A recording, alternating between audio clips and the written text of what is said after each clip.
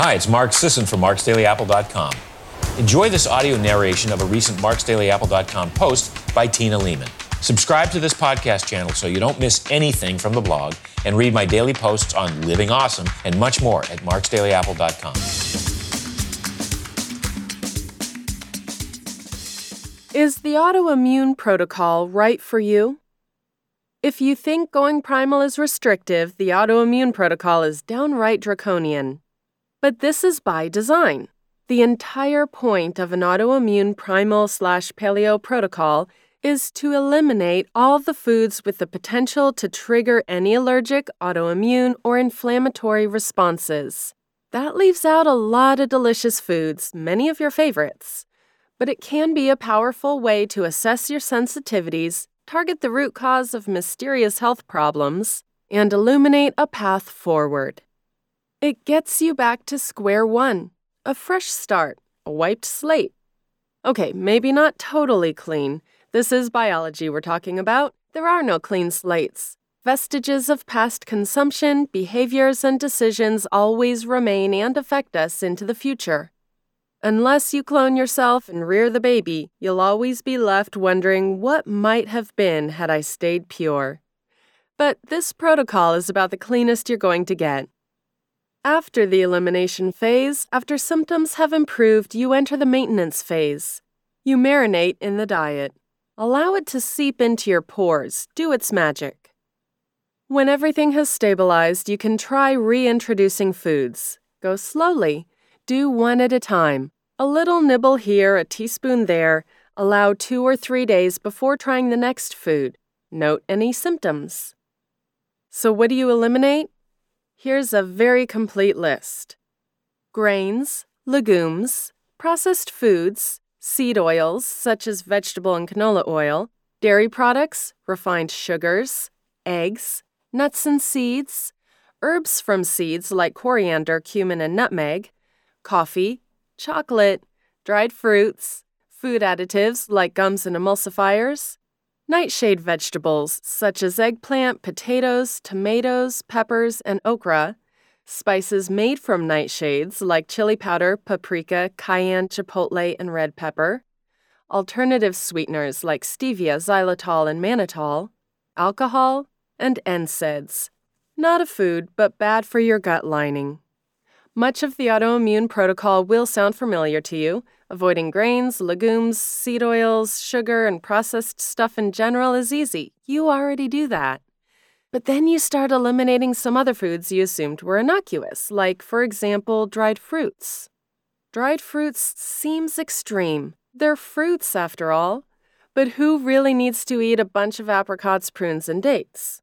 They're so high in sugar and add up real quick. No problem there. Emulsifiers and gums? Sure, who needs them? I can emulsify and thicken just fine with a trusty egg yolk. Wait, what? No eggs? How am I going to do breakfast? I guess I'll have to eat some paleo granola. Oh, nuts and seeds are out too, never mind.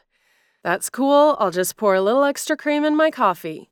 Shoot, dairy's out. Black coffee it is. I can have coffee, can't I? Hey, that's fine. I've been meaning to get into tea. A big steaming mug of jasmine green tea will be just fine. I might even nibble on a square of dark chocolate while I'm at it. Antioxidant explosion, here I come. Wait, damn it, chocolate is a legume, and legumes are out. No chocolate either. Like I said, this isn't easy. After eliminating all the potentially allergenic foods, you're left with the basics. Meat, fish, and poultry, fruits and vegetables except for the nightshades, coconut, fruit oils such as avocado, olive, coconut, and palm, and animal fats, herbs, bone broth or gelatin or collagen, tea, and vinegar. You're removing foods with the potential to irritate the gut and increase inflammation. You're focusing on safe foods that allow the gut to heal and foods that actively increase gut health. Why is this important? Some leading autoimmune researchers have proposed that the primary cause of autoimmune pathogenesis is impaired intestinal permeability, or leaky gut. A leaky gut allows proteins, toxins, and other compounds into circulation that aren't supposed to be there. the body mounts an immune response to the invaders. If the gut stays open, the inflammatory response stays elevated. And if the immune system gets its signals crossed and starts targeting your own tissues that resemble the invading particles, you have the beginnings of an autoimmune disease. It's primarily for people who fall into one of three categories. Number 1, folks with autoimmune diseases. Until recently, the autoimmune protocol was based on biological plausibility, educated conjecture, and a convincing stream of anecdata. It did seem to work for many people trying it, but it hadn't been demonstrated in a legitimate study. That changed in 2017 when a study found the autoimmune protocol to be effective against inflammatory bowel disease. 15 patients with either Crohn's disease or ulcerative colitis were enrolled in the study. On average, the subjects had been dealing with their disease for 19 years. These were IBD lifers. They spent 6 weeks phasing out all the foods, using Sarah Ballantyne's great book on the autoimmune protocol as a guide. Experienced primal eaters could probably phase out the foods more quickly, though the 6-week phase-out might be an important part of the total effect. They spent 5 weeks maintaining the protocol once everything was eliminated and symptoms had stabilized. 11 of 15 patients had total remission. They'd spent an average of 19 years having to map out the nearest toilets whenever they left the house. And all of a sudden, they were basically normal. That's huge. That's better than any IBD drug. There are limitations here. 15 subjects is quite low. I'd like to see 10 times that many. There was no control group. This wasn't a randomized trial, which the authors acknowledge. But it's quite impressive and bodes well for other autoimmune conditions. Although this was the only study to examine the entire autoimmune protocol, we know that specific foods play roles in certain autoimmune conditions. Gluten-containing grains are a major, perhaps the major, offender. Since gluten has the tendency to wrench open the tight junctions in our guts, otherwise known as leaky gut, and allow passages of food particles and endotoxins into our bodies where they can trigger inflammatory and autoimmune processes. Gluten-free diets have been shown to help with autoimmune hepatitis, type 1 diabetes and autoimmune disease, rheumatoid arthritis, and multiple sclerosis. Coffee has a perplexing relationship to autoimmune disease. For instance, it's well known to be protective against type 2 diabetes, but appears to increase the risk of autoimmune type 1 diabetes. Legumes, other grains, seeds, and nuts are all potential triggers of further gut irritation. While I've softened my general stance on some of these foods in recent years, they remain problematic for people with avowed food sensitivities or autoimmune conditions. Number 2, folks who suspect they have sensitivities to foods. We eat a lot of food throughout the course of a given day or week. It's hard to keep track. Impossible to keep track unless you, keep track in an explicit manner. And many of us experience odd symptoms we suspect are linked to food: rashes, stuffy noses, itchiness, grogginess. But without the written logs, we flail around in the dark. Maybe we're lucky for a while. Maybe we nixed the right food. But if we don't know what we're doing, we're just as likely to eat the wrong thing or eliminate too many things. The AIP lights our way. It provides a baseline. Eat the foods you know are non-reactive and avoid all the foods that have the potential to cause problems. Once the symptoms improve or go away, maintain the protocol for several weeks. Then begin adding foods back in one at a time. When the symptoms return, match it with the food you've just reintroduced. And number 3, curious folks.